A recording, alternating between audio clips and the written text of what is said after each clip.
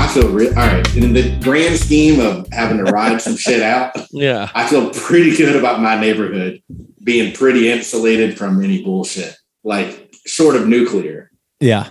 But you know what? I mean, with all those mountains around you and everything, I mean, if shit really hit the fan, you're kind of out in the middle of nowhere, and it's better than like being out in the middle of nowhere, Kansas or Nebraska, right? So, I mean, Matt's dead immediately. Oh, if a nuclear attack. I mean, I'll see that mushroom cloud, and I mean, Russia will hit Seattle first. That's the closest. It would be such state, right? a hugely. It would be such an awesome, like, effective, like, piece of power display to just nuke. Like, you would, the way that would look in the photos around the like. Yeah.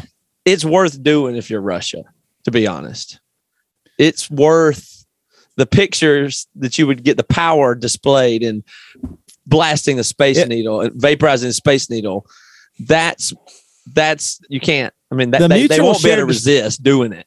The mutual shared destruction thing, though, if Russia just destroys Seattle, like not even the whole state, just Seattle is gone, we don't launch a nuclear weapon and just probably not. Worse. Well, I don't know. This is awful, but we got to find peace. I mean, did they, like, if they blew up the worst state, what's the worst state that nobody will miss? Indiana. I was thinking maybe Nebraska. Probably Sometimes I was driving across Nebraska. Not many people were there either. You know what I mean? Like that. You know, we don't want anybody dead. But what about Rhode Island? We want to get rid of the Indiana people. Oh. What about Rhode Island? Rhode Island. You mean? Nobody even cares about Rhode Island. I know. Is it too even close to other stuff? Yeah, but whatever. So I want to ask though, when Seattle gets nuked? Yes. Not if, but when. There ain't no if. No. Matt? What do you want us to say to you? Well, how do you want us to approach the situation? Yeah, Matt calls us a Zoom call. Dying. He goes, emergency Zoom call. Matt goes, emergency Zoom call. I'll be like, I guess you heard the news, I'll say. I've got hours before the radiation poison takes me fully away. But for now, I'm okay. It'll be the way that call goes. That's it, huh? Something like that. Yes, I know we're trying to, prepare and all this stuff, but Matt's calling me. Hold on one second.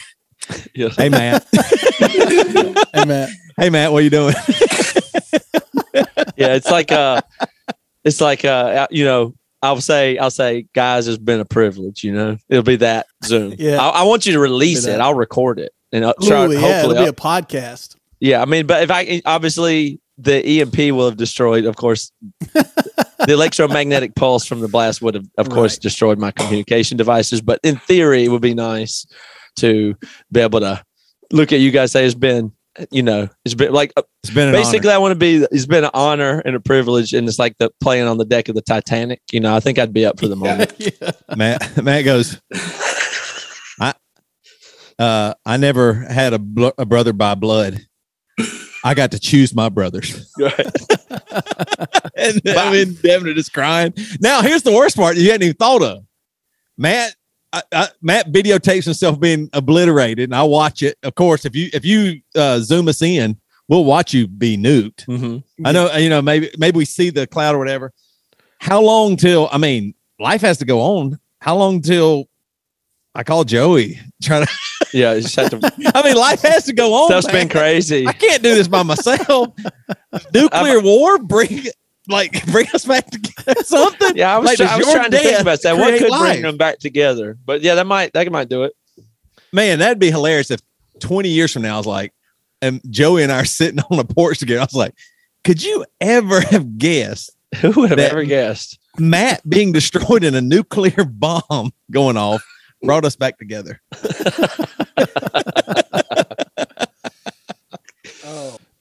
Daniel's in the waiting room. All right, this is awesome. Daniel and I were talking on the phone, and he told me a hilarious. I mean, this is like the first thing he said. He texted me. He said, "You got time to talk?" He said, "I need to know if something I did is unbelievably petty." is this good that I did this, or is it super petty? And I knew he'd been, going through his divorce and all stuff. And for the folks at home, the Daniel's are an old friend. Like first time we met him, it was Matt and Toby show in his living room. It was packed in Orlando, and we just loved the dude ever since. And he's helped us make some records, do vinyl, and he works for ESPN. He's very still on the same show. He's very big in the fantasy world for ESPN. I mean, he's still on the Matthew podcast Berry. And I think it's called we'll ask him. I can't remember. I'm gonna let him in. Bring Daniel on.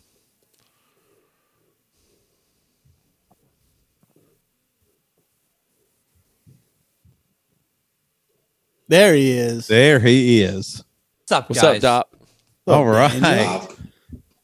Dop, it just pumped in my mind just now when I saw you that you are the first person. You are the person that advised the very beginning of the Bad Christian podcast. I totally forgot that until just this moment.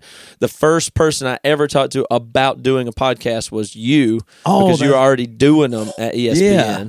And I was like, well, what mics am I going to, like the conversation I've had 1,000 billion times since my first one of that was with you. It's like, so what mics do I use, and does it matter if I do this or that, and how do you do the thing, and what is the host, like all those questions that I always get from that moment forward. You were the one that I had that convo with. Do you remember that? How crazy is that? Like, in all honesty, you're so much smarter than I am, by the way. You are way better at answering that question than I am. But I feel like we talked about that. I mean, was that you guys back at the house show that we did in Orlando? That's where it originally started. That's where podcasting came from, was because it was like living room shows and trying to get real conversation, and we were doing a lot of dialogue and stuff. Like that whole thing kind of grew, and then Joey started coming with us, and it was like podcasting just really came out of that. Yeah. Lunsford was supposed to be at that show, but he skipped it for some reason. I don't know, Aaron. Why weren't you there? Do you remember that? I don't remember. I don't know what that would have been. That was when you were playing drums in Matt and Toby living room shows. Yeah, but why didn't I go to that? I don't remember why you weren't at that one, but we didn't have. I don't know. I think you weren't there yet. It was the first one or something. I think it was a panic. Okay. I think it was a panic attack. Yeah, it was probably a panic attack. He stayed in the car. He's in the back of the car, just drinking in the back of the car, sweating. Just Matt and Toby living room shows. It was actually an awesome experience, if I'm being honest, just as like a fan. It was super fun to be able just to chill with you guys and hang out. Like just in those living room shows. Living room shows are just dope. I love watching, like, living room shows are so cool now. Yeah, you had a lot at your house, but I don't understand why more bands don't do it. Like, I mean, it's more intimate, it's less people. So you do charge a little bit more because it's a little bit more intimate and only so many people can get in. So it's not like you can charge a cheap ticket and 1,000 people can come. So it works out good for bands. And then you meet your fans, and it's your most fan. They would come to somebody's living room and all that stuff. Some people are freaked out by getting like murdered or something, but you don't get murdered. Not never happened. It's not typical. No, that's not usual. I don't think most bands actually either like or are not very good in an acoustic setting. They don't like it, maybe, or something like. But I mean, think about it. Like August Burns Red's not going to do acoustic, of course, or Under Oath can, but just basically Aaron and maybe Spencer a little bit. It takes a kind of a particular kind of band to do that. I mean, like especially in the screaming genre or whatever. Yes. Yeah. Yes. Loud house shows are very fun though. That's different. We did some of those in totally recent different years, like a basement show. Wow, those are that's probably the best shows. Yeah, those are fun. I mean, those are unbelievable. I have a funny story with Daniel. I think I've said this to you before, but I didn't meet Daniel when Emery first met him. I think it was in the Gap where I was not in the band. So I think it was like 2012 or 13 or something like that. No, I thought you were talking about the shopping store. Yeah, Devin actually worked at the Gap when he quit. When he quit the band, he was at the Gap. There was a shirt in size medium I was looking for. Yes. But when I met Daniel. I like the idea that Devin, I've never heard him say it before, but Devin refers to it as the Gap. The Gap. Now there's official. Thanks, I mean, that's like leaving Emery is the Gap. Well, most people call it that, not just me. It's like when you look at Toby Morrell, Matt Carter, and Josh and Dave, and you think, There's a huge hole here. Yeah, my God. Yeah, that was just the whole face. Just that void, I don't know what it was. But but I can't remember what year it was, but we met up with Daniel in New York, and you came out to a bar. I think it was an acoustic show, actually. Is that right? Did we play downstairs in a basement cafe or something? Yep, and there were like lights on the ceiling that they had. Yeah. But that was probably 2015 or 16 or something like that. And so that was the first time I actually met you. But I'm fairly like, oh yeah, everybody's cool with this guy, so he must be really cool. I'm close. We're close. That's kind of how I feel. Yeah. Yeah. Like I just treat people like, oh yeah, well, if they know him, I guess I know him. It's fine. Whatever. Yeah, I'll just be the same. So anyway, so we were just chatting and talking and all that. And then when you were about to leave, it was one of those things where I was like, okay, now let me evaluate this situation. Is this a hug situation? Or a handshake situation? But everybody, you already thought you should maybe hug him, but everybody else is going to hug. Oh, yeah. Everyone is. Everybody's doing the hand slap, pull you in, hug. Come here, dog. What's up, man? I'm gonna miss you, man. But I was in the middle of thinking that while this is happening. I'm like, okay, what am I going to do? So here comes Toby and Matt. And then Dave, and I'm like, oh no, here it goes. And I shook his hand. And I'm like, oh. And I look back on that, I was like, I should have just done the hug. The moment, I was like, I don't know if he feels comfortable hugging me. I do. Dude, but I just didn't know at the time. So I would have hugged you in a heartbeat. Absolutely. I actually don't remember that. I remember is hugging you. That's amazing. Good day, sir. Nice encounter. Nice to meet you. See you later.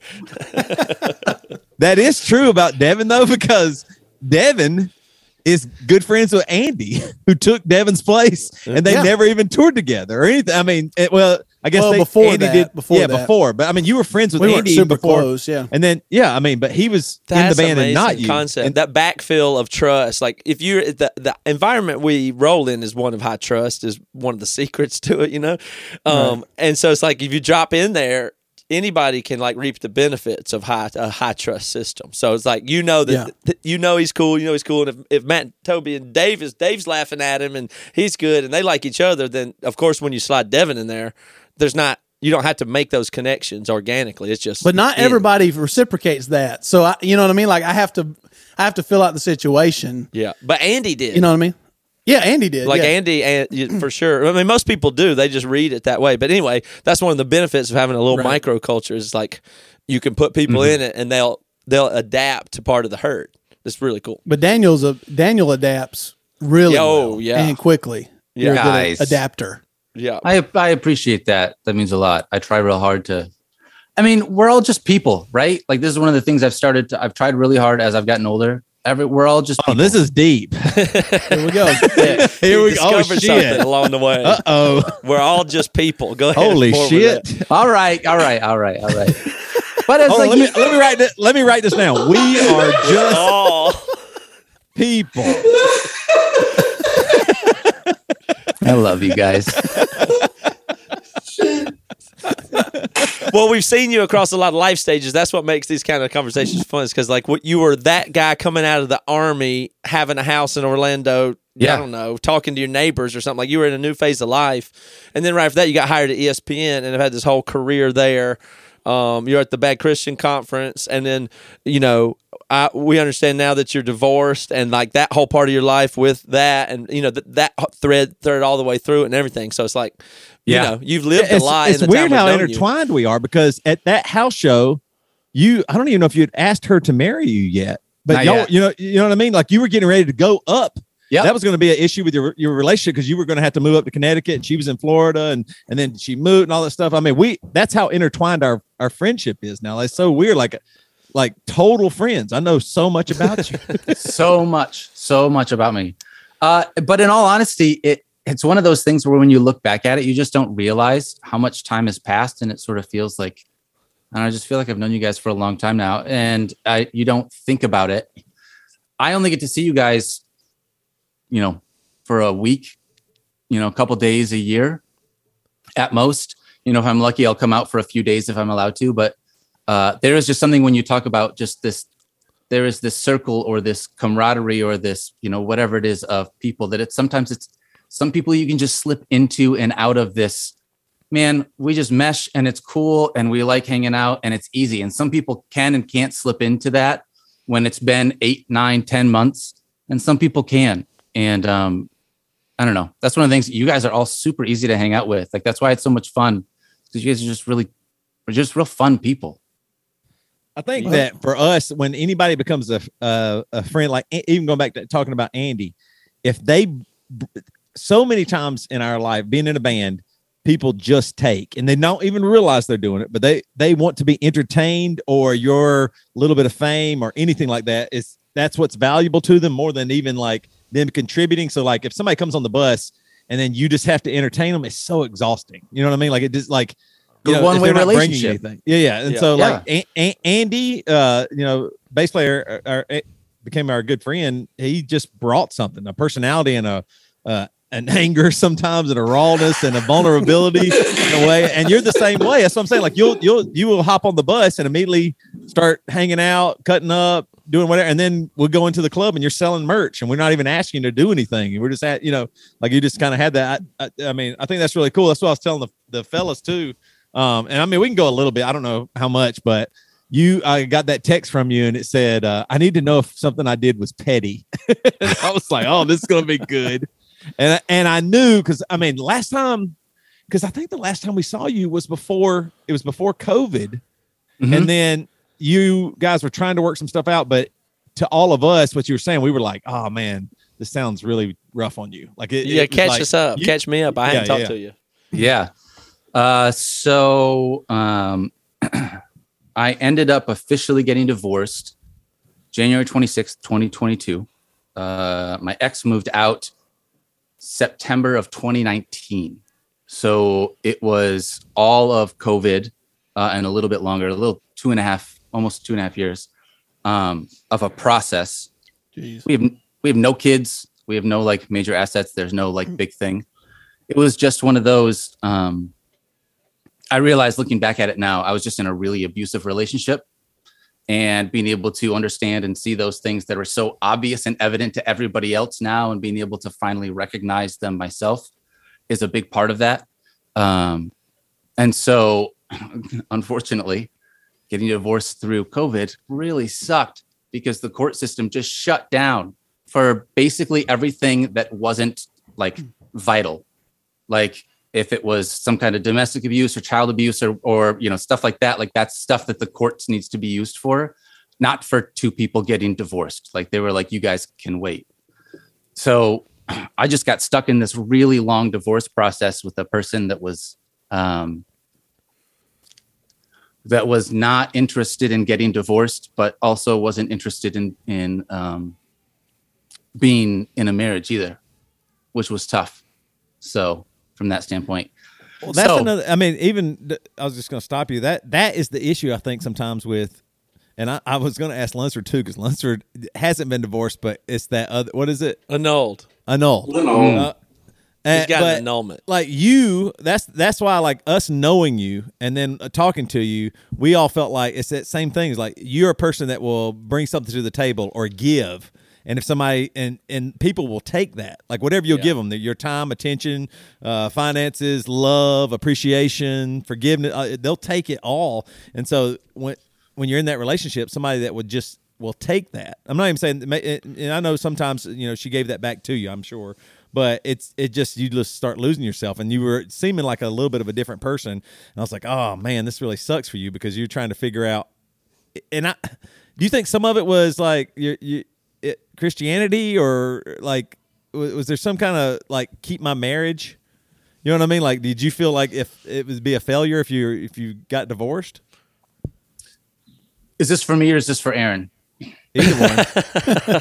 No, but you remember those conversations you'd have with people, and you were kind of cluing into it before, where people are saying, "But this doesn't make sense, Daniel." Like people were, those conversations where you're like, "Yeah, but I know, but it's just this and it's just that kind of talk." Do you remember that dissonance and feeling that? Oh, definitely.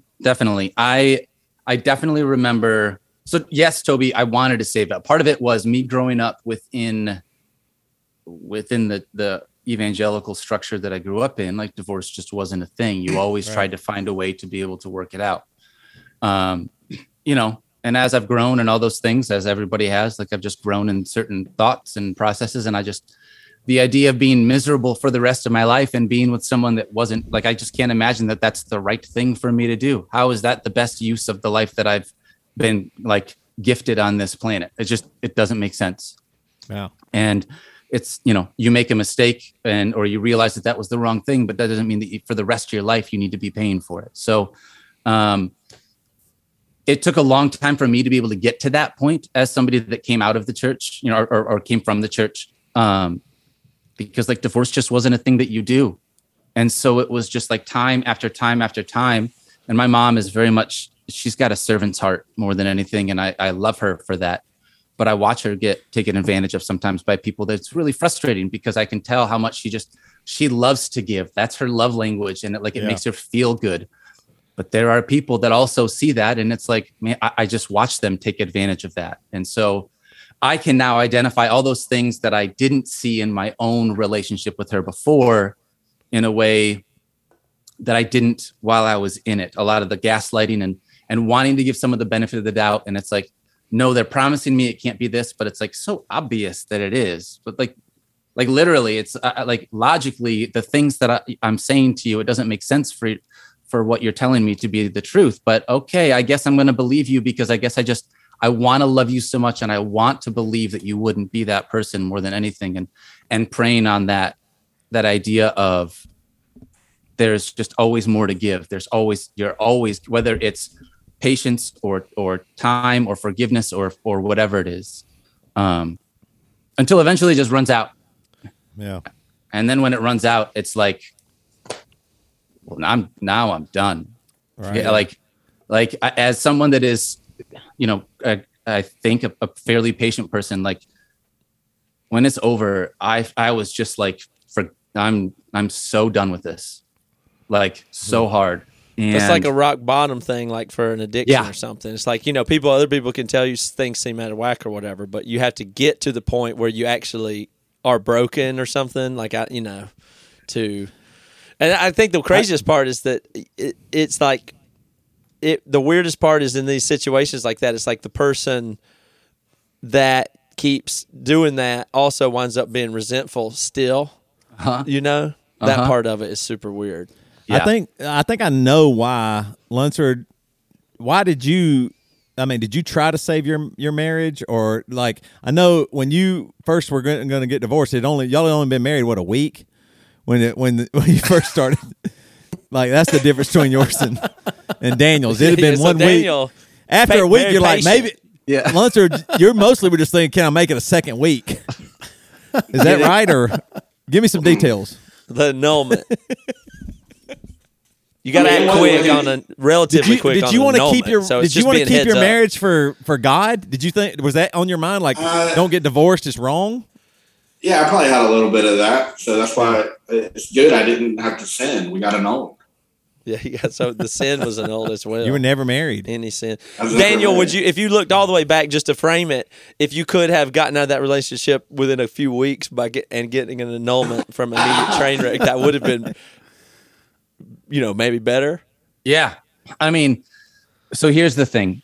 I would say yes to that 100 times out of 100. However, coming out of that relationship, I've met somebody that I'm super thankful and I feel super blessed to be with. So it's one of those things where I do kind of feel like I have an appreciation for someone in a way that I wouldn't coming out of the relationship and the experiences that I had. And not that I want to ever go through those experiences or that I would say I want to, but it is just giving me an understanding and an appreciation for, hey, this is what you should want in a partner. Like, these are the things that like is what happiness and joy is about. And if that's what this person has, that's what you need to hold on to. And that's what you need to find. So I don't know. I realize that's like a cliche, cheesy answer, but it's just.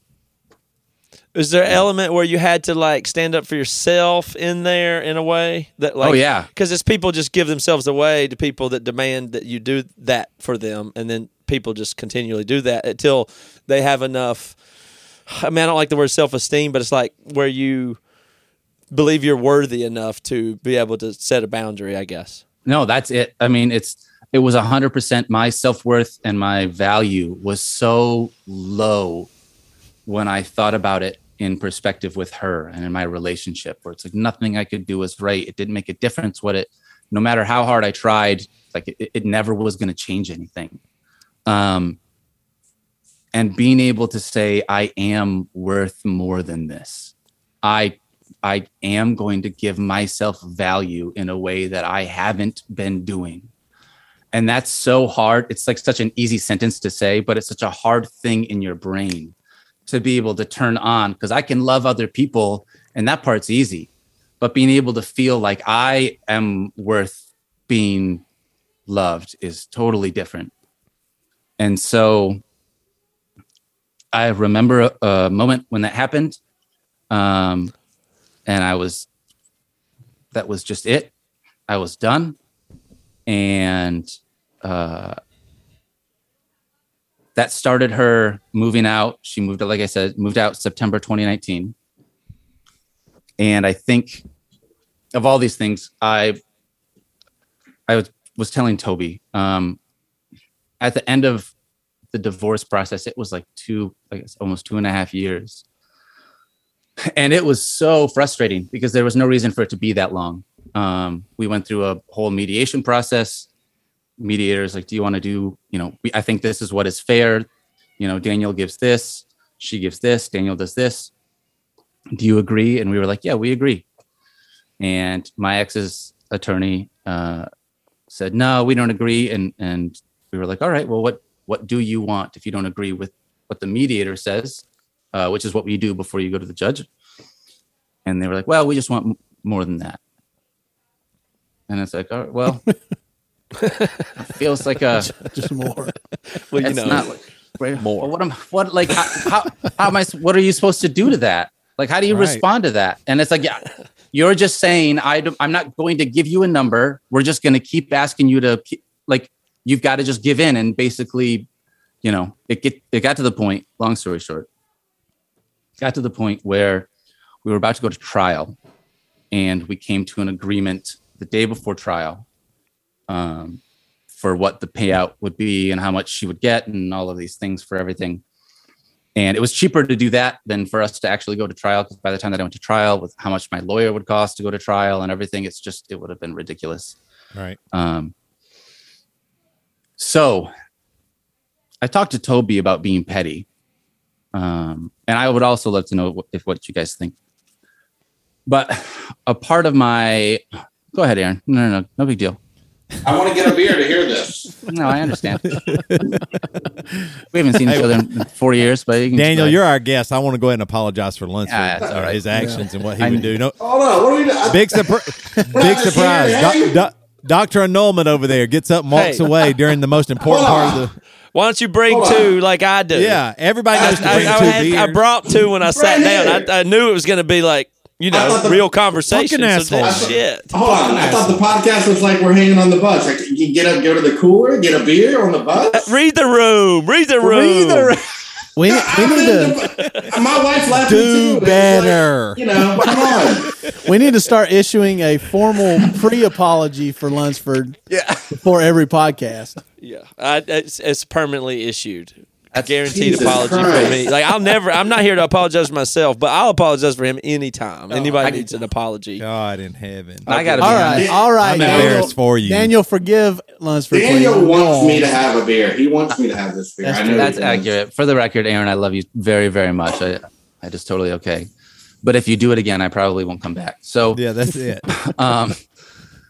So we go through this, and we have this agreement set up now where, great, we can get divorced.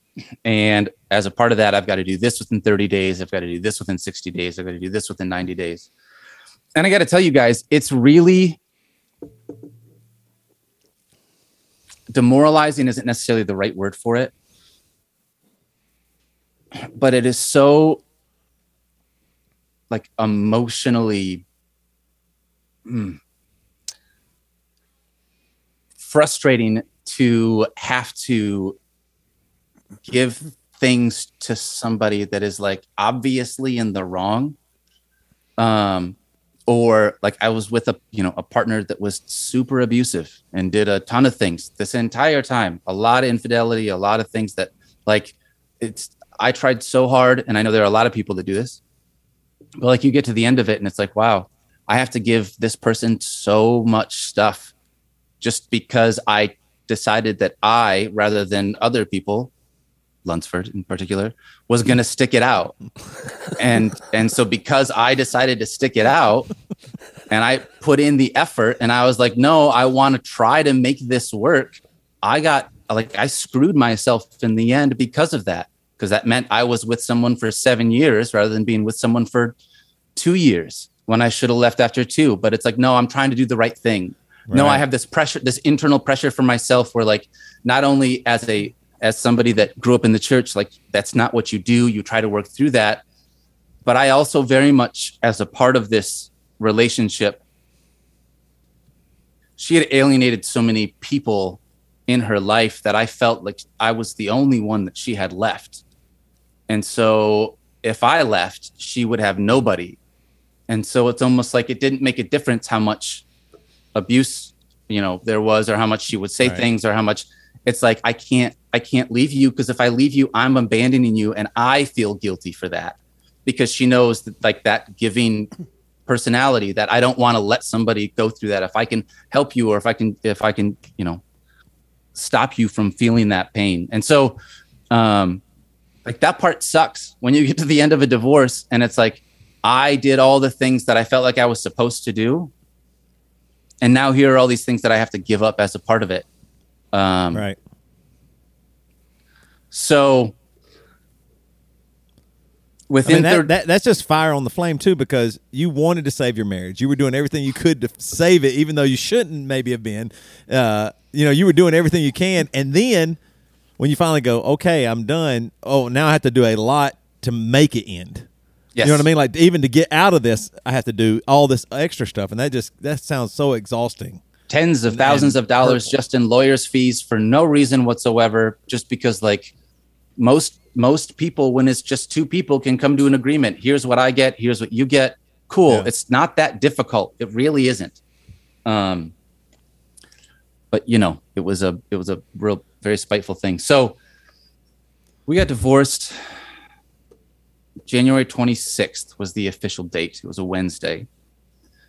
And one of the things that I had to do as a part of my divorce was I had to pay my ex's lawyer $5,000 because she hadn't paid her lawyer as for all of her fees.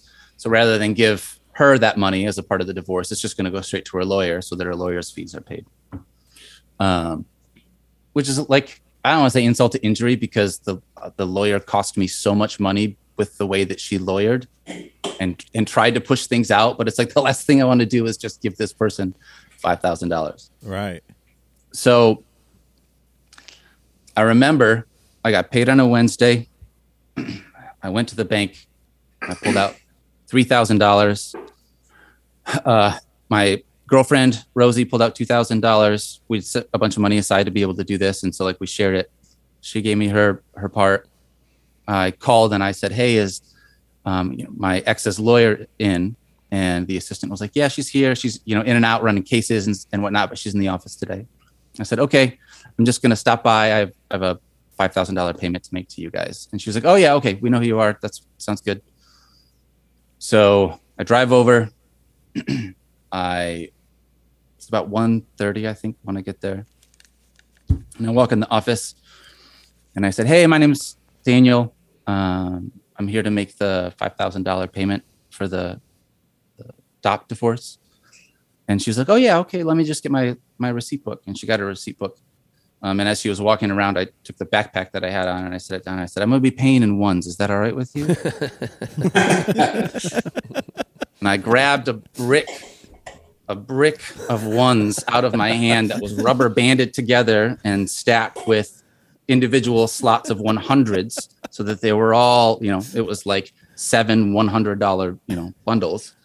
And I pulled the rubber band off And I took the paper tab and I ripped it off and I put the first one down on the counter. And then I took the second tab and I pulled it off and I set it down on the counter. And I said, you guys are going to obviously have to count this. It's okay. I don't mind waiting. And then I took the third one off and I set it down. And they were like, sir, do you mind? Hold on. Do you mind waiting for just a second? How do you mind going and getting bigger bills? And there were two people there. They were both quite frantic as they were saying these things. Oh, I bet. In part because this office is like a shared space. And so it's like this is this little atrium and there's this little lawyer's office here. But then there's also these like 6 other offices around the rest of the area. So we're in this area that everybody, when you walk in, sees. I'm not just in like this one lawyer's office. Everyone for this building sees me as I walk in. And I'm doing this like right in front of them. And so she said, do you mind stopping? Do you mind going and getting bigger bills? And I stopped and I looked at her and I said, I just spent all morning getting ones. Why would I go get bigger bills? And then I ripped the next tab off and I set it down. And my excess lawyer came out. And she said, you can't do this here. You have to stop. You have to stop. You can't do this here. And I said, okay, where would you like me to, where can I set this money out for you to be able to have? And she's like, in this conference room that was right here off where we were at. And I said, all right. So I grabbed up all the ones that were now unbundled, just loose ones. And I just stacked them all together and I was trying to hold them in my hand and I put the backpack over my shoulder. And the older assistant that was there was like, sir, you really don't have to do this. So I don't really care, but I appreciate your concern. And I feel really bad for you in this situation. And I would like to apologize in advance. And so I walk in because in all honesty, like this person definitely just caught some strays in this situation. I do feel bad. I just want to say that up front. Hey, she's in the game. That's part of it. She's in the game. She signed up for it. So I go in the room and I just keep unbundling all these ones over and over and over until there's $5,000 worth of ones now unbundled, all previously bundled and accounted for, now unbundled and unaccounted for on the table. And I said to the 2 workers that were there, I was like, obviously you guys are going to have to count this, like I said earlier. So how long did that take? My afternoon's clear. Well, my afternoon's clear, so go ahead. And I just sat down and I looked up I just started playing on my phone. But I saw the corner of my eye. I was watching them. I was trying. And like they did this like look back and forth to each other. Like, this is really going to do this? This has to happen? And they both just like grabbed a stack of ones and they walked over to a spot and started to slowly count them out. And so we're getting through it. 1, 2. Honestly, Aaron, it was 5,000. 5,000 of them. And the problem That'd been is so funny if you'd have gone 16, 18, 49, 22. Now you must throw them off. The problem is, and this is one of the things they should have known, when you try and count in stacks of 100, that's too much. You need to count in stacks of 10. Do 10 stacks of 10. Doing one stack of 100, you're definitely going to lose count, especially when it's a bunch of crappy $100 bills. I learned that just being out on tour. Right? Hey, what do I know? Yep. So they get through probably 2 or 3 of them. And there's a younger assistant that I know for a fact worked on my divorce case. And she's going through a little bit faster than the older woman that was there. She's probably in her 4th or 5th $100 area, $400. And she loses count halfway through and she goes, ah. And she has this really big sigh that's just like obvious frustration. And I said, I know, right? It sucks to know that someone's purposefully wasting your time like you did to me for 2 straight years. And she looked at me and she said, you can get out of this room right now. You can go wait outside. And I got up and walked out of the room. And I came back and I immediately turned around and I was like, you know what? I'm just going to stay in the same room that the money that I have is in until you guys give me a receipt, just because I feel like it's the right thing to do. So I'm just going to sit here and I'll just be quiet. But she was seething in anger at this point. So she gets done finally counting out whatever that was, how many hundreds of dollars that is, walks in the back, and my ex's lawyer walks into the back room with her, and I hear them going back and forth with each other. And she says, why don't you just take a break? Why don't you just take a break? And I think they think that they're whispering or being quieter than what they are, but they are not being quiet at all. Or their office is just really easy to hear through. And so I heard them call the other woman. They were like, hey. And they called her name over and they said, hey, come take a break. Just take a break. Don't worry about it. And so I picked up my backpack and I walked out into the lobby and I was like, hey guys, I also don't mind taking a break. I'll tell you what, I'll take all the money that is unaccounted for right now. I'll put it back in my bag. You can give me a receipt for the money that you have already counted. And then what time do you want to do, like a half hour? How long do you guys want for lunch? What do you want to do? And God, they had to hate you, man. My ex's lawyer just looked at me with this fury. And she like scoffed at me. And I said, I don't understand what the problem is. I am just making my one-time cash payment of $5,000 per hour agreement. I'm literally this. I don't know why. I literally brought $5,000. Exactly what you do. $5,000 forcing me to do, and I'm giving it to you now. You have it. And so she storms off back into her office. And the older woman that was there was like sort of not sure what to do. And so she just turns around and goes back into the conference room. And I guess we're not going to take a break after all. So we all go back into the conference room and nobody takes a break. So I sit back down. They keep counting. They're going through as many as they can, as quickly as they can, trying to separate them on the table. It gets to a point where they run out of room on the conference room that they have, and they've got to move it into their back little area. And so they start moving stuff back there. And this is about probably 3:00 now. And it's been an hour and a half at this point that they have been counting there. And there's been between 2 and 3 people actively counting ones this entire time. And so they're getting through to the very end. There's just stacks and piles of ones, all lined up behind this counter. And the older woman is starting to get frantic because she sees the other one is done. And she's like, I think we're going to be short. And she gets through and she gets her last pile. And she has it in her hand. She's like, yeah, we're going to be short. And she goes through and she counts and she only has $18 out of that last pile rather than 100. And I said, well, I don't know. I don't really know what to say. I started today with $5,000 from the bank, and the only place I've been is this office. So I'll just sit down and we can count it again. Is that what you guys like? How do you want to do this? And so she, at that point, you just see like it's not just like the emotion, but just like the effort and energy just drains out of her. She's furious, but there's just like nothing left. She's like, I can't believe I just spent 90 minutes counting all this and I'm going to have to do it again. And so she grabs a pile and she just starts going through them real vigorously and fast and mean. The other assistant walks in the back and my ex's lawyer walks in the back with her and they start talking back and forth. They try to call this older woman back there and she was like, just a second, I'm counting. My ex's lawyer said, get the F back here.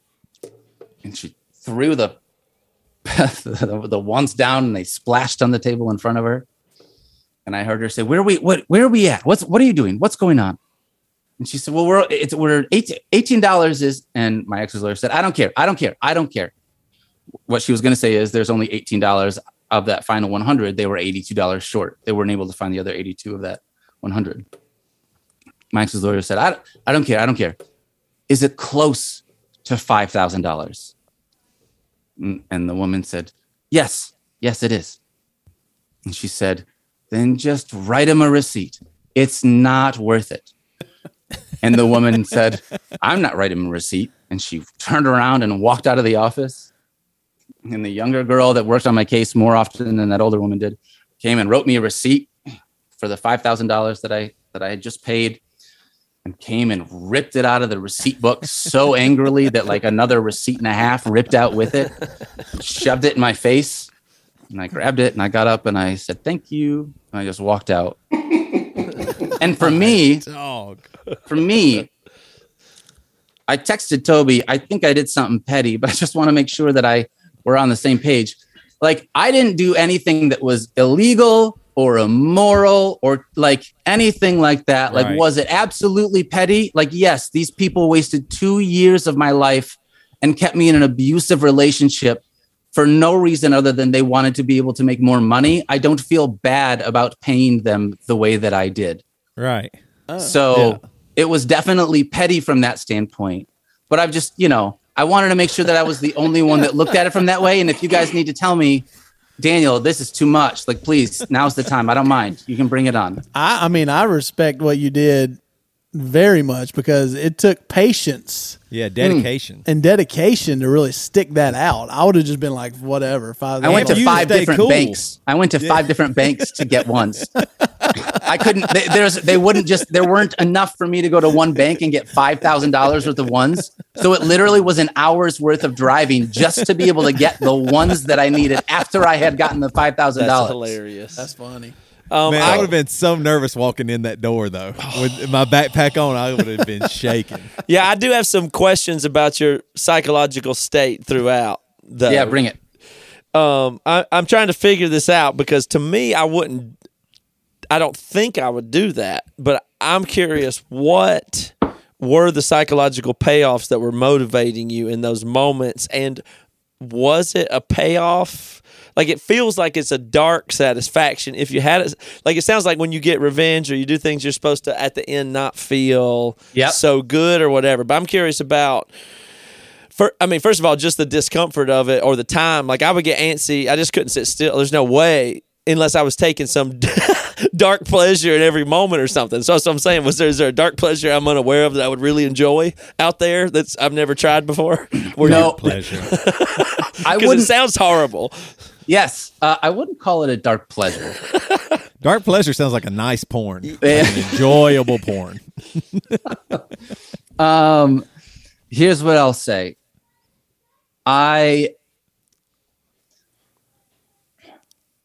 had to go through it. I put everything that I possibly could, not only into that relationship, but trying to be able to be super fair and equal on the way out of it. And the person that I was with had zero interest in doing that. And it was all about, let's just cause as much pain and damage as possible and make it last as long as possible.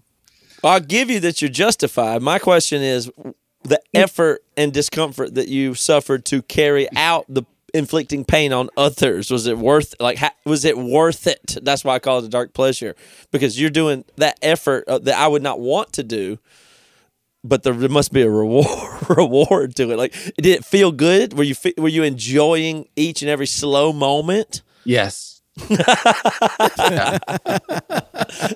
Like, each moment was enjoyable. You weren't thinking, I have to pull this off because I told myself I would, or I can't back out now. Oh shit! I'm hungry. Like, my mind would be all over the place. Did you ever feel uncomfortable? When I very first walked in, and I had to figure out the right way to say, all right, well, here's how I'm paying. Let's do this. But once you realized they responded to you at some point where you realized, okay, now I'm in command of the situation. There was a moment where you realized that you had the power and it was enjoyable from there. Which sounds so awful. It's not necessarily about, I wouldn't call it power. That's not, from my standpoint, it was the idea that so much of my time and my life and my mental and emotional energy was wasted by these people that had zero interest in my relationship. They just wanted to make money off of it. And so they allowed my abusive spouse to continue to do that for longer than they should. Right. And from that standpoint, I found this dark pleasure that you're speaking of, Matt, in the idea that they wasted 2 years of my life. So I'm going to waste 90 minutes for 2 people in this lawyer's office of billable hours. And guess what? In the long grand scheme of things, that's not going to be anything. but that's 3 hours worth of work that you didn't get done today that you could have spent on things because you know what? Like the whole way that you went about this, everything that you did, like, is it my job to be able to police the world and tell people you need to do things a certain way? No.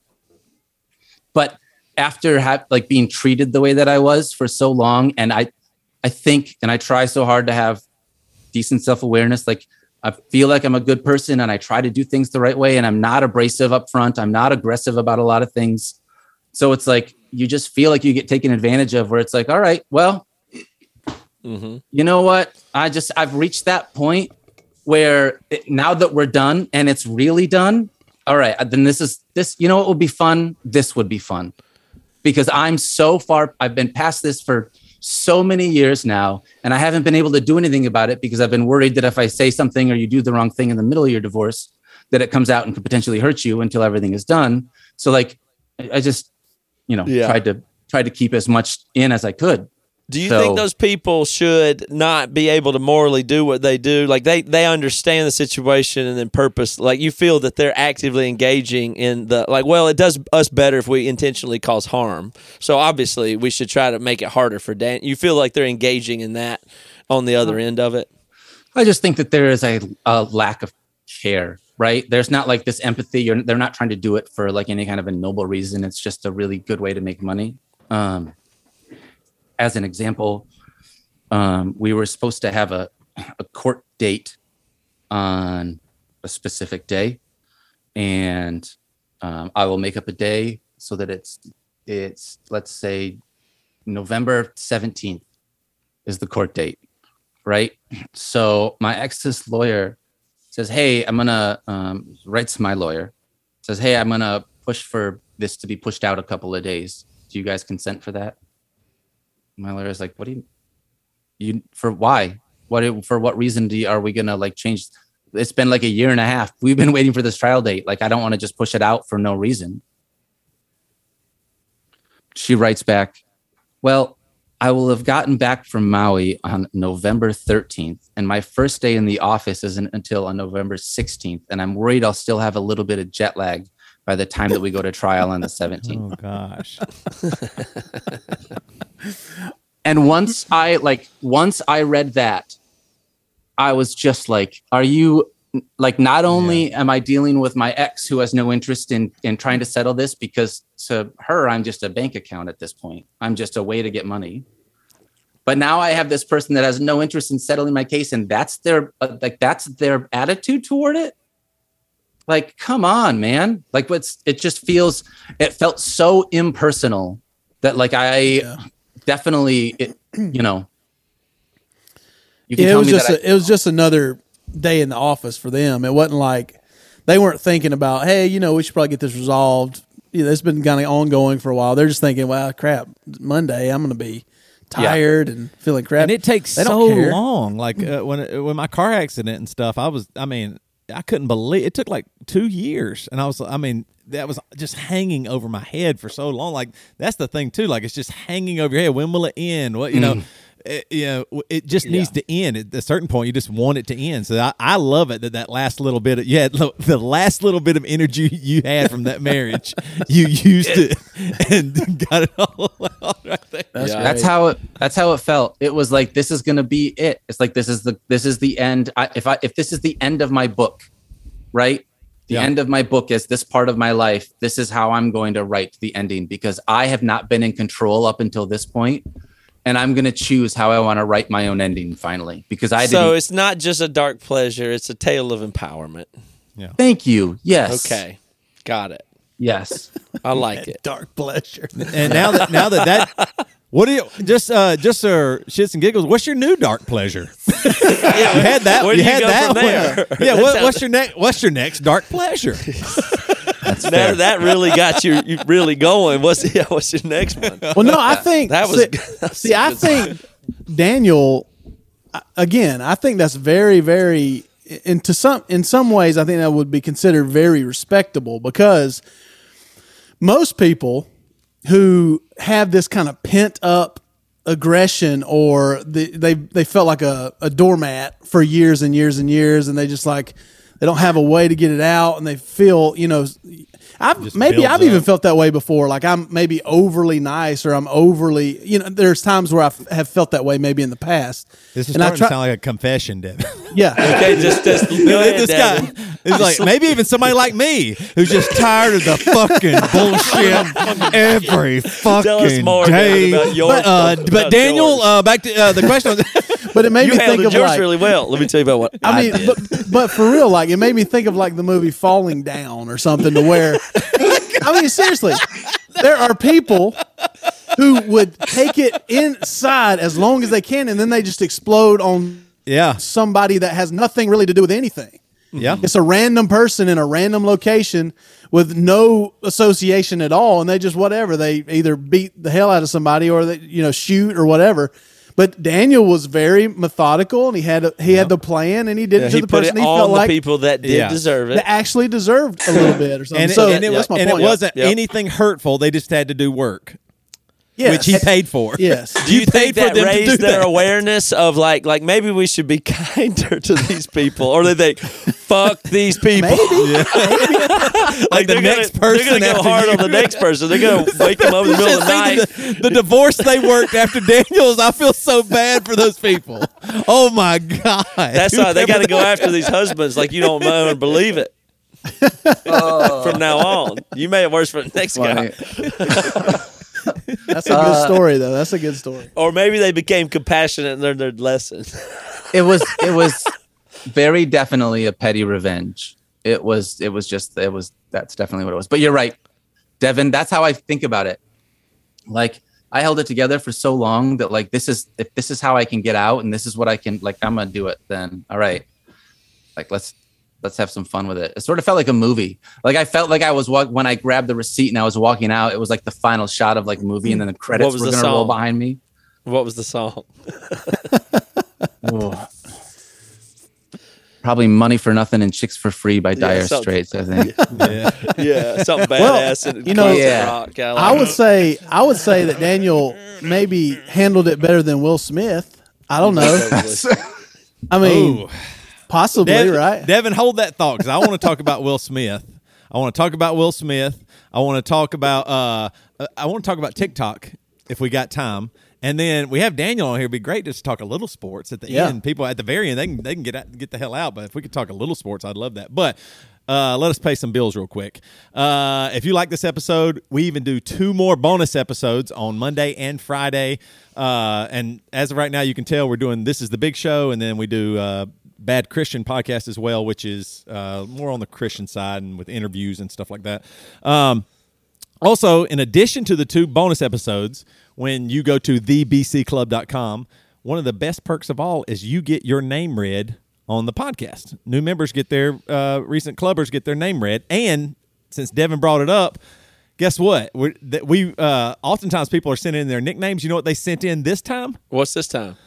Their favorite Will Smith movie, and y'all have to guess it. And a bonus, some of them sent in their favorite Jada movie. Oh, okay. Jada Pinkett Smith. Okay, so I'm going to read the first one. So we got Sam Leslie. What do you think Sam's movie favorite? And his favorite was a Will Smith movie. Which one do you think it is? Men in Black 3. What? No! That's the same one? No! Wow. What the hell was that? That's connection, my friend. That's what happens when you listen. That's what happens when you listen to somebody for an hour, pour their heart out, and you're in tune with them. Yes. You get on the same wavelength with somebody, and then bingo. Good God. I'm going to say, wait, sorry, I forgot. What's the movie where he's like the bad superhero guy? Oh, Hancock. I'm going to say Hancock. Y'all are, Lunster, you got a guess? I'll say Pursuit of Happiness. All wrong. Hitch. Oh, Hitch is a good one. Hitch. Right. You know what I'm talking about? All right. Yep.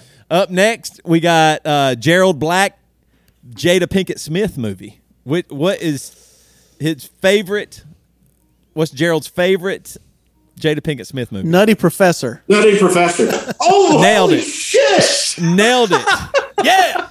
Y'all nailed it. It's Nutty Professor. Well, she doesn't have. I don't know that Yeah, I many. don't know I can many think more. of really? Matrix Part Well, guess 3 what? or something. Tristan Noah Wilson also picked Jada Pinkett Smith. Name another Matrix Jada 2 Pinkett or Smith. 3 or Matrix something 2 like or 3 that. or something like that. Nailed it. All right, we got Joy Spears has a Will Smith movie. Joy Spears Will Smith movie. What could it be? Is it one of the ones that we've already guessed? Will you tell us that? Nope, it's not. It's not. Independence Day. Independence Day. Good answer, Devin. No. Okay. Who else? Pursuit of Anybody going? Happiness. Wild Wild West. Oh, that's a Nailed it. great one. Nailed it. You Yes. nailed it. And this is what's interesting about that movie, by the way, that I don't think most people know this, but I watched it and I swore in my memory after I watched it that this was true. And then years later, the movie was it was at somebody's house or a green room we were in. I put it in and it is true. I promise you. In that movie, right near the beginning, Will Smith, I think he's sleeping with a prostitute or somebody's wife or something. He jumps out naked out of a window, lands into a pool of like a water tank or something like that, horse trough. He stands up. When he stands up, you can see his balls. I promise you. It's just like a quick shot. But if you stop it, if you can get the DVD, I guess you can stop it now. You have to be maybe faster. DVD, I feel like you had a little bit more tactile. You know what I mean? You could touch it. You and, can and pause pause it better on the DVD than YouTube. Then my clicker, then my remote. I think on the machine, a DVD player, you got that tactile. You know what I'm talking about? That tactile, and you can hit that button. It goes click, and you can frame by frame, dedicated button for the frame. So I was by able frame, to pause it right on the ball. So now I'm worried people can't, they're on YouTube's and they can't even pause it. But you can maybe drag it so you can see it. But his balls are in that one, just in case. I mean, unless they were fake balls, it might not be his actual balls. But I mean, there's a sack there, which I thought was really strange that you could see that, and no one ever talked about it. All right. Lastly, we got Rebecca Snyder. And she also has a Will Smith movie. Which one do you think it is? The one where he gets a concussion. That's called Concussion. Yeah. Anybody else? Seen it. Legend. I Am Legend. Oh, yeah. I love I Am Legend. That's love good. I Am Legend. It's not that. It's not that one. It's not Bad Boys 1 or 2. Oh, Bad yeah. Boys. What about iRobot? That's a good It's not iRobot. It's not Aladdin. You remember that one? Yeah, yeah. It's not Shark Tales that he did, It is, and I love this movie. Ali. No, it's not Ali. It's Focus. Did you ever see that movie? No. I think I did. Oh my God. Yeah, he's yeah, like I a grifter and he a con man and he meets up with I think it's Margot Robbie. It's so good. It's so I've seen good. that. Anyway. Ooh, I All right, like Bill, that. sorry. That took longer Need to than I watch thought, more. but I'm glad everybody sent in their movies and I didn't pick them. I'm glad that they sent in their movies. Next week, maybe other people send in other movies. But we'll be putting tickets on sale next week for our upcoming Songs and Stories shows. Our Songs and Stories shows are me, Devin, and Matt, acoustic, piano, intimate, probably somebody's living room or a small coffee shop. It's small. We were talking about it with Daniel earlier. That's coming out really soon, and I guess that'll be on emerymusic.com. Where you can find tickets for that. We're going to be in Midwest at the end of April, and that's most likely like Chicago, Detroit, Maybe like Grand Rapids, Indianapolis. Those folks, we're going to be coming for you very soon. And then we'll Don't be you like how Texas we at the end of announce May, stuff? It's like where we might come. where we're probably going to be. Like, you know how other people Just go buy announce stuff? tickets. Go Where buy they tickets. announce like we're We playing at might a be there. place at a time. This is not the Well, official announcement. This you is know, the this is to pre. get you- We're This is to here get to you a tell you little where we lubed might up. be, Might be. in the near future. We might be there, so don't you want to be prepared with the ticket in case we do? We're not committing, but we could. And then get 10% off at marriagesupply.com with code BCPOD. Man, we got a lot of good stuff. We got some new sex games that are flying off the shelves. They're just flying off the shelves. I don't order the sex games because you'll get the last one from me. I have to make a new order from our distributor, whatever you call those people. So 10% off marriagesupply.com with code BCPOD. All right, Good. y'all want to talk about Will Smith or do you want to talk about TikTok? I'll let Devin decide. Well, we have to talk a little bit about it, right? Is that Which one? dumb Yeah, not to? but which one you want to talk about first? Oh, I guess Will Smith. All right. I found out with Will Smith, I fell asleep on the couch for a long time. Like everybody went to bed at like 7:30 at my house. My wife too, right? 7:45, I was on that couch, sound asleep. I wake up, it's 1:30 a.m. and I'm so deep asleep, and it's that thing where I had to pull myself out of whatever, and I just do the real super slow look at my phone. You have like the one squint eye. You look at your phone, and I saw the Will Smith thing. Y'all texted about it, and I was like, "What the hell are they talking about?" And then I watched it, and it really bothered me. Like I couldn't go back to sleep after that, and that was such a weird thing. I think it's because I'm kind of like empath or whatever. Like I felt so awful for Will Smith. Now I should feel bad for Chris Rock, which I do. I thought Chris Rock couldn't have almost handled it better. Like you know what I mean? Like I mean, he took it and he didn't press charges or anything. Just it was crazy. And I mean, I don't know. I think it wasn't as intentional as everybody thought, but maybe even if it was a bad joke. So anyway, but I just felt like for Will Smith in that moment, because he's getting ready to win an Oscar, his first Oscar for Best Actor. He's getting ready to win it. And then just whatever. It was more than just that.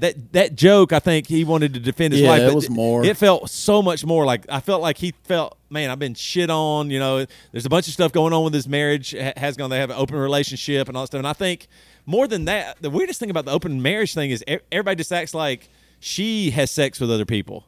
They don't like. You don't think right. Will Smith?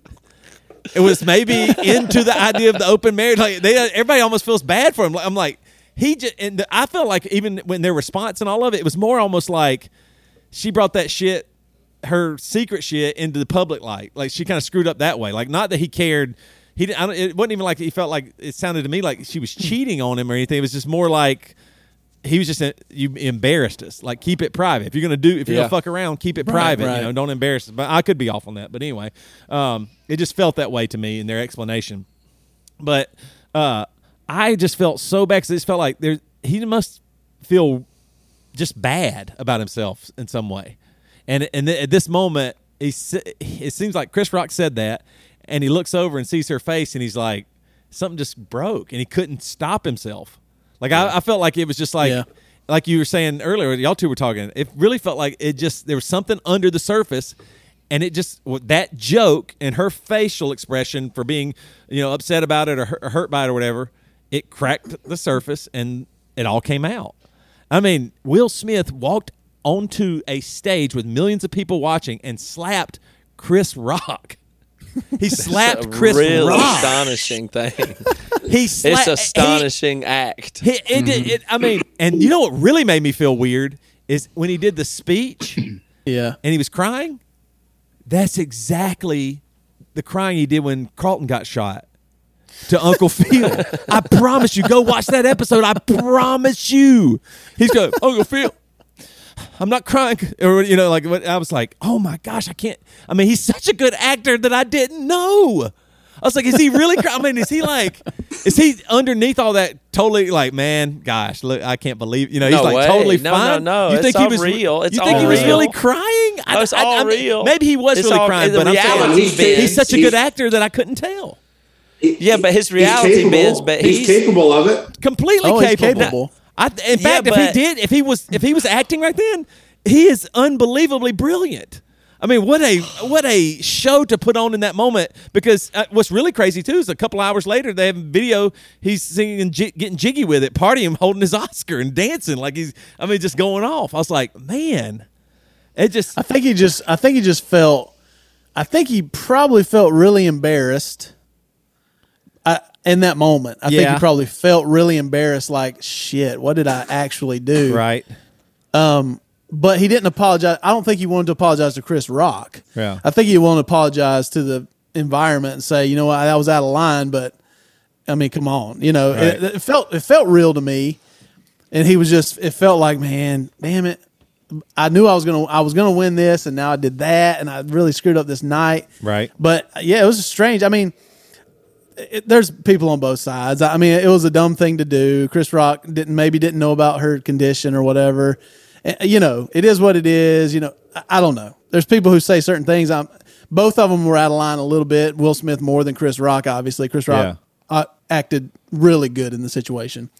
But yeah, I'm with you, Toby. It made me feel weird, and I felt bad. Right. And it was strange. But of course, Denzel's right there with the best, thing you could ever say to somebody, just the wisdom of Denzel. I mean, he just handled it. That's what he said. Will Smith said, in your highest moment, the devil will come for you. And that is exactly what happened. I don't care if you believe in the devil or the physical devil or not. In that moment of one of the greatest achievements you can have, if not the most for an actor. Oh, it's crazy. That you would do something that would completely overshadow it. And anytime you talk about his Oscar, that will always be linked to it now. It's not, oh my gosh, Will Smith finally deserved it. Now it's like this link to it forever. I look at it all as this really sad situation because it's like, I mean, my view is probably way different on acting and everything. But first of all, to know you're in that Oscar contention, you're sitting in the front freaking row of the like to be in that situation, you're not in your normal state. Right. You're not in your normal state anyway. It's like a very heightened, insane state probably to be on that red carpet on that night. You know what I mean? Like you're in some out of your element anyway. And then it somehow just exposed like something so deep in him or whatever. It's like way childlike. It's like you just see kids when you tell them not to hit, but they just can't help it. They can't help it. Like, so for whatever way that his personal configuration is, that's deep. Like that got him on the level where he's gonna act like a kid. Right. And he probably has some issues. I mean, and these also celebrities aren't even real people. Because they are lost.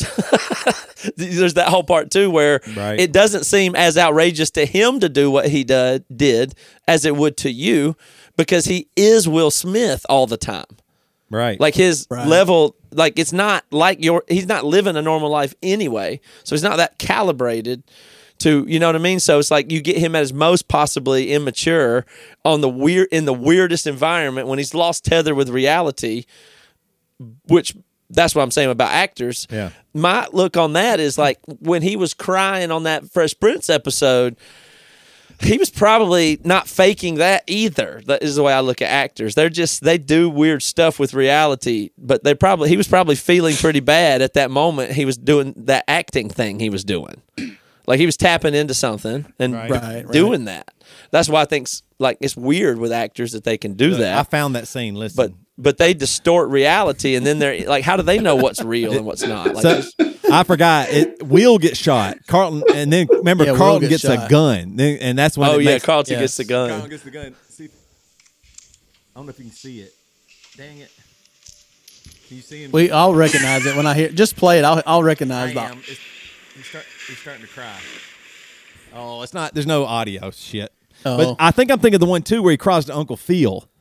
The one that's the one where his dad leaves. Mm-hmm. Yeah, without telling him. Like that's his dad argues Uncle Phil, and he's supposed to go. I'm thinking. He's supposed to go riding with his dad in his truck all summer, whatever. His dad bails, and then Uncle Phil's standing there. And man, he starts crying. Moment. That's what I'm saying. So you're saying that it is real to him in that moment. Like it's that's like why it's in the acting. show. Yeah. That's how it got written that way. I mean, the Fresh Prince of Bel. I mean, just like the joke.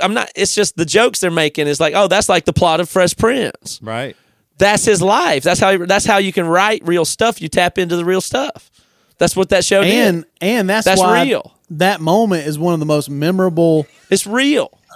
Emotional moments from all of our young teenage years, because it's real. So memorable and real. I mean, the experience actors aren't and politicians aren't these people who like go do these things and then turn around and act some totally other way when the camera turns off. They're real. They think it's real.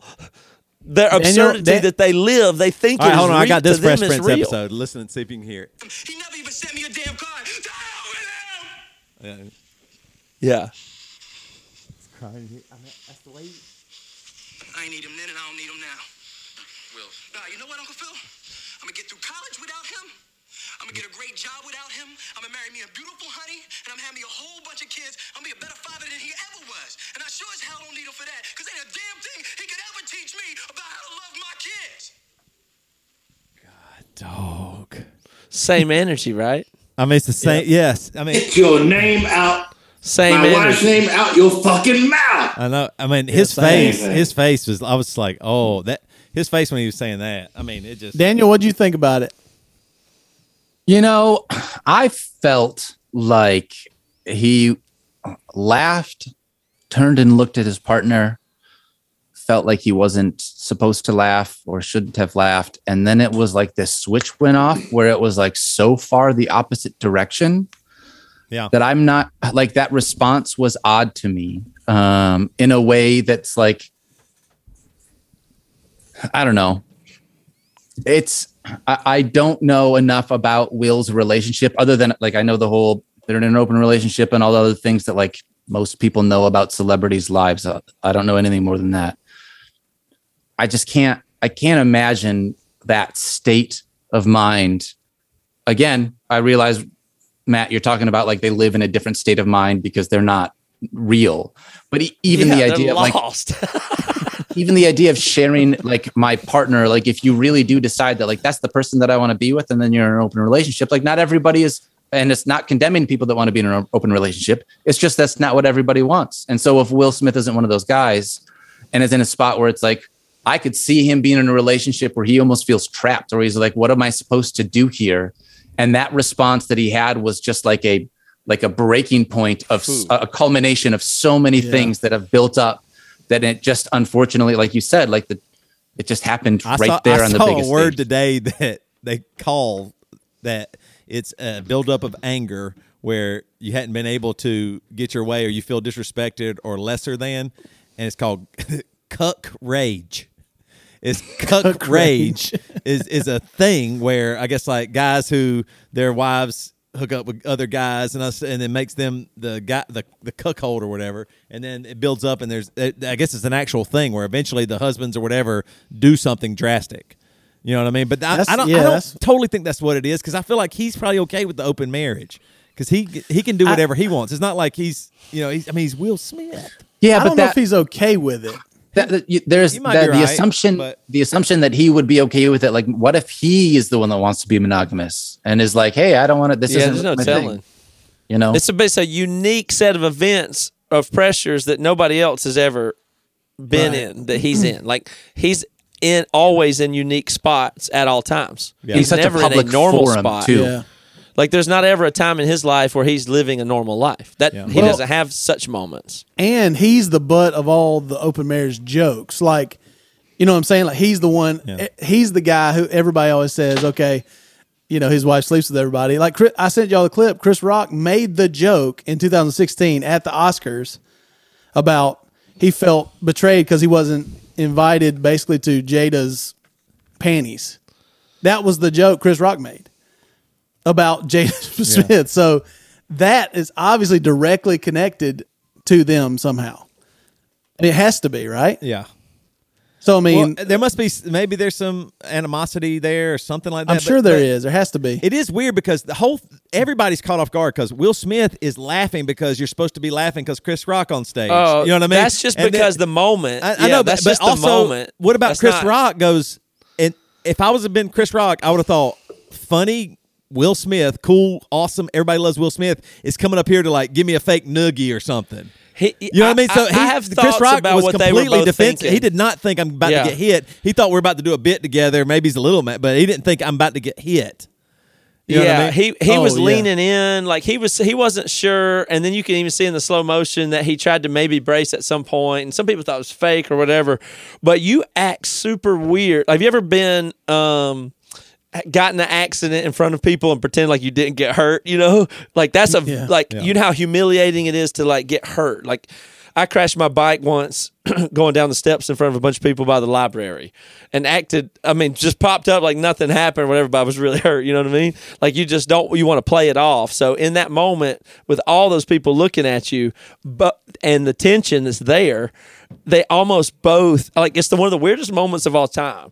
Like there's a physical violence happening and they almost both laugh.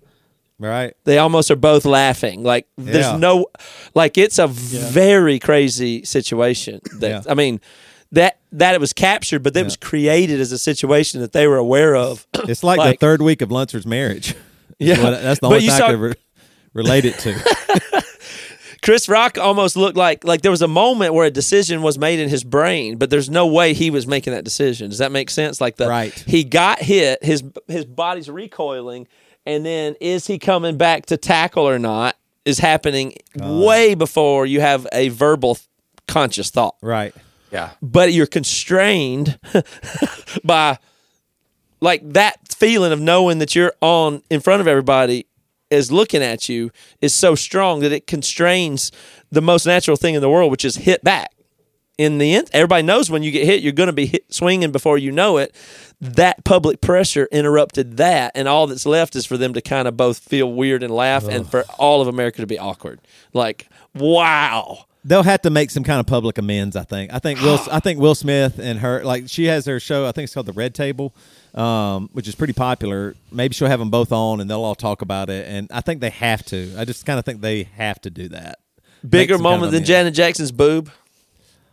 Way bigger. Not bigger. No. Bigger. Not bigger, but more crazy, more intense. What about saying which was the Kanye bigger said- boob? Is this what you're saying?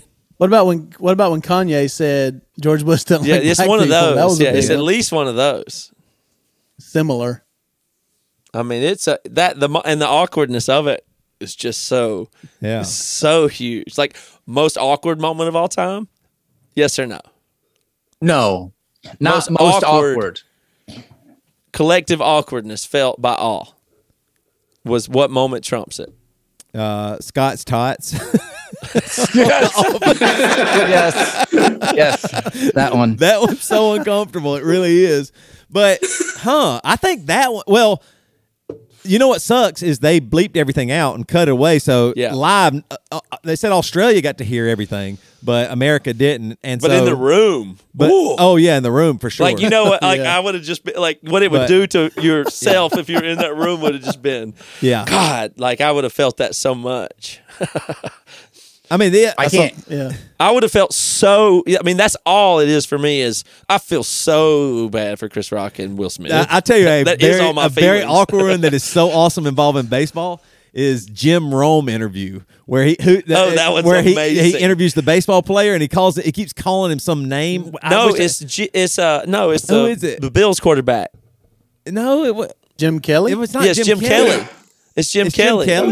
And he says, "You call me that again, whatever." That's Jim. I think it was a baseball player, maybe but anyway, he calls him. He says, "You call me that one more time," and he goes, "Whatever he said," and then he just jumps across the table. And he does it. Yeah. I'm probably wrong. This Jim Kelly, but it's what I'm sure you're right. But it's that he I don't remember either. Dares him to do it. That was one of the most awkward. I mean, that's weird though. You're right. As collectively shared, the Kanye moment is up there. Yeah, that is, but that's probably more people just agreeing with him or disagreeing with him. But the first time during Katrina where he said George Bush doesn't care about black people, that's a weird moment. Yeah. That's like everybody collectively goes, "What?" Like that's what this was. It was like, "What?" Said, and everybody was saying it was fake. There's no way. I mean, that's not fake because like that's just too weird. Fake. Yeah, like that's a weird idea to say. A lot of people say it's fake. Jim Rome. Jim Everett. I don't know why I was saying Jim Kelly. What he was calling him. Daniel, have you seen any awkward moments on live television or anything? I mean, as far as like associated with ESPN or I've seen a number of them. Yeah. I mean, what do you mean? Well, I don't know. Just stuff happens all the time. It's just like people miss talking and saying words by accident, and then whether or not like. Do they react to it or do they not react to it? Does somebody say something and make a joke about it, or do you just keep on moving on? So press conferences get a lot. It seems like ESPN. Is pretty good because the what are they called? Not anchor people. What are your people called that just talk? Sportscaster. Sorry. So they always make jokes. So they kind of set themselves up to make mistakes, and it doesn't really reflect you strongly or anything, No, which is good. Yeah. Un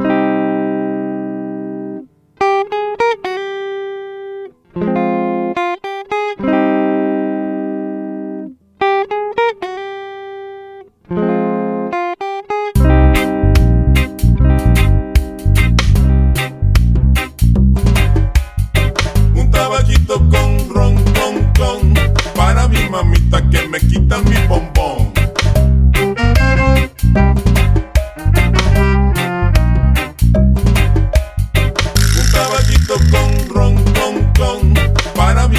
mamita que me quita mi bombón.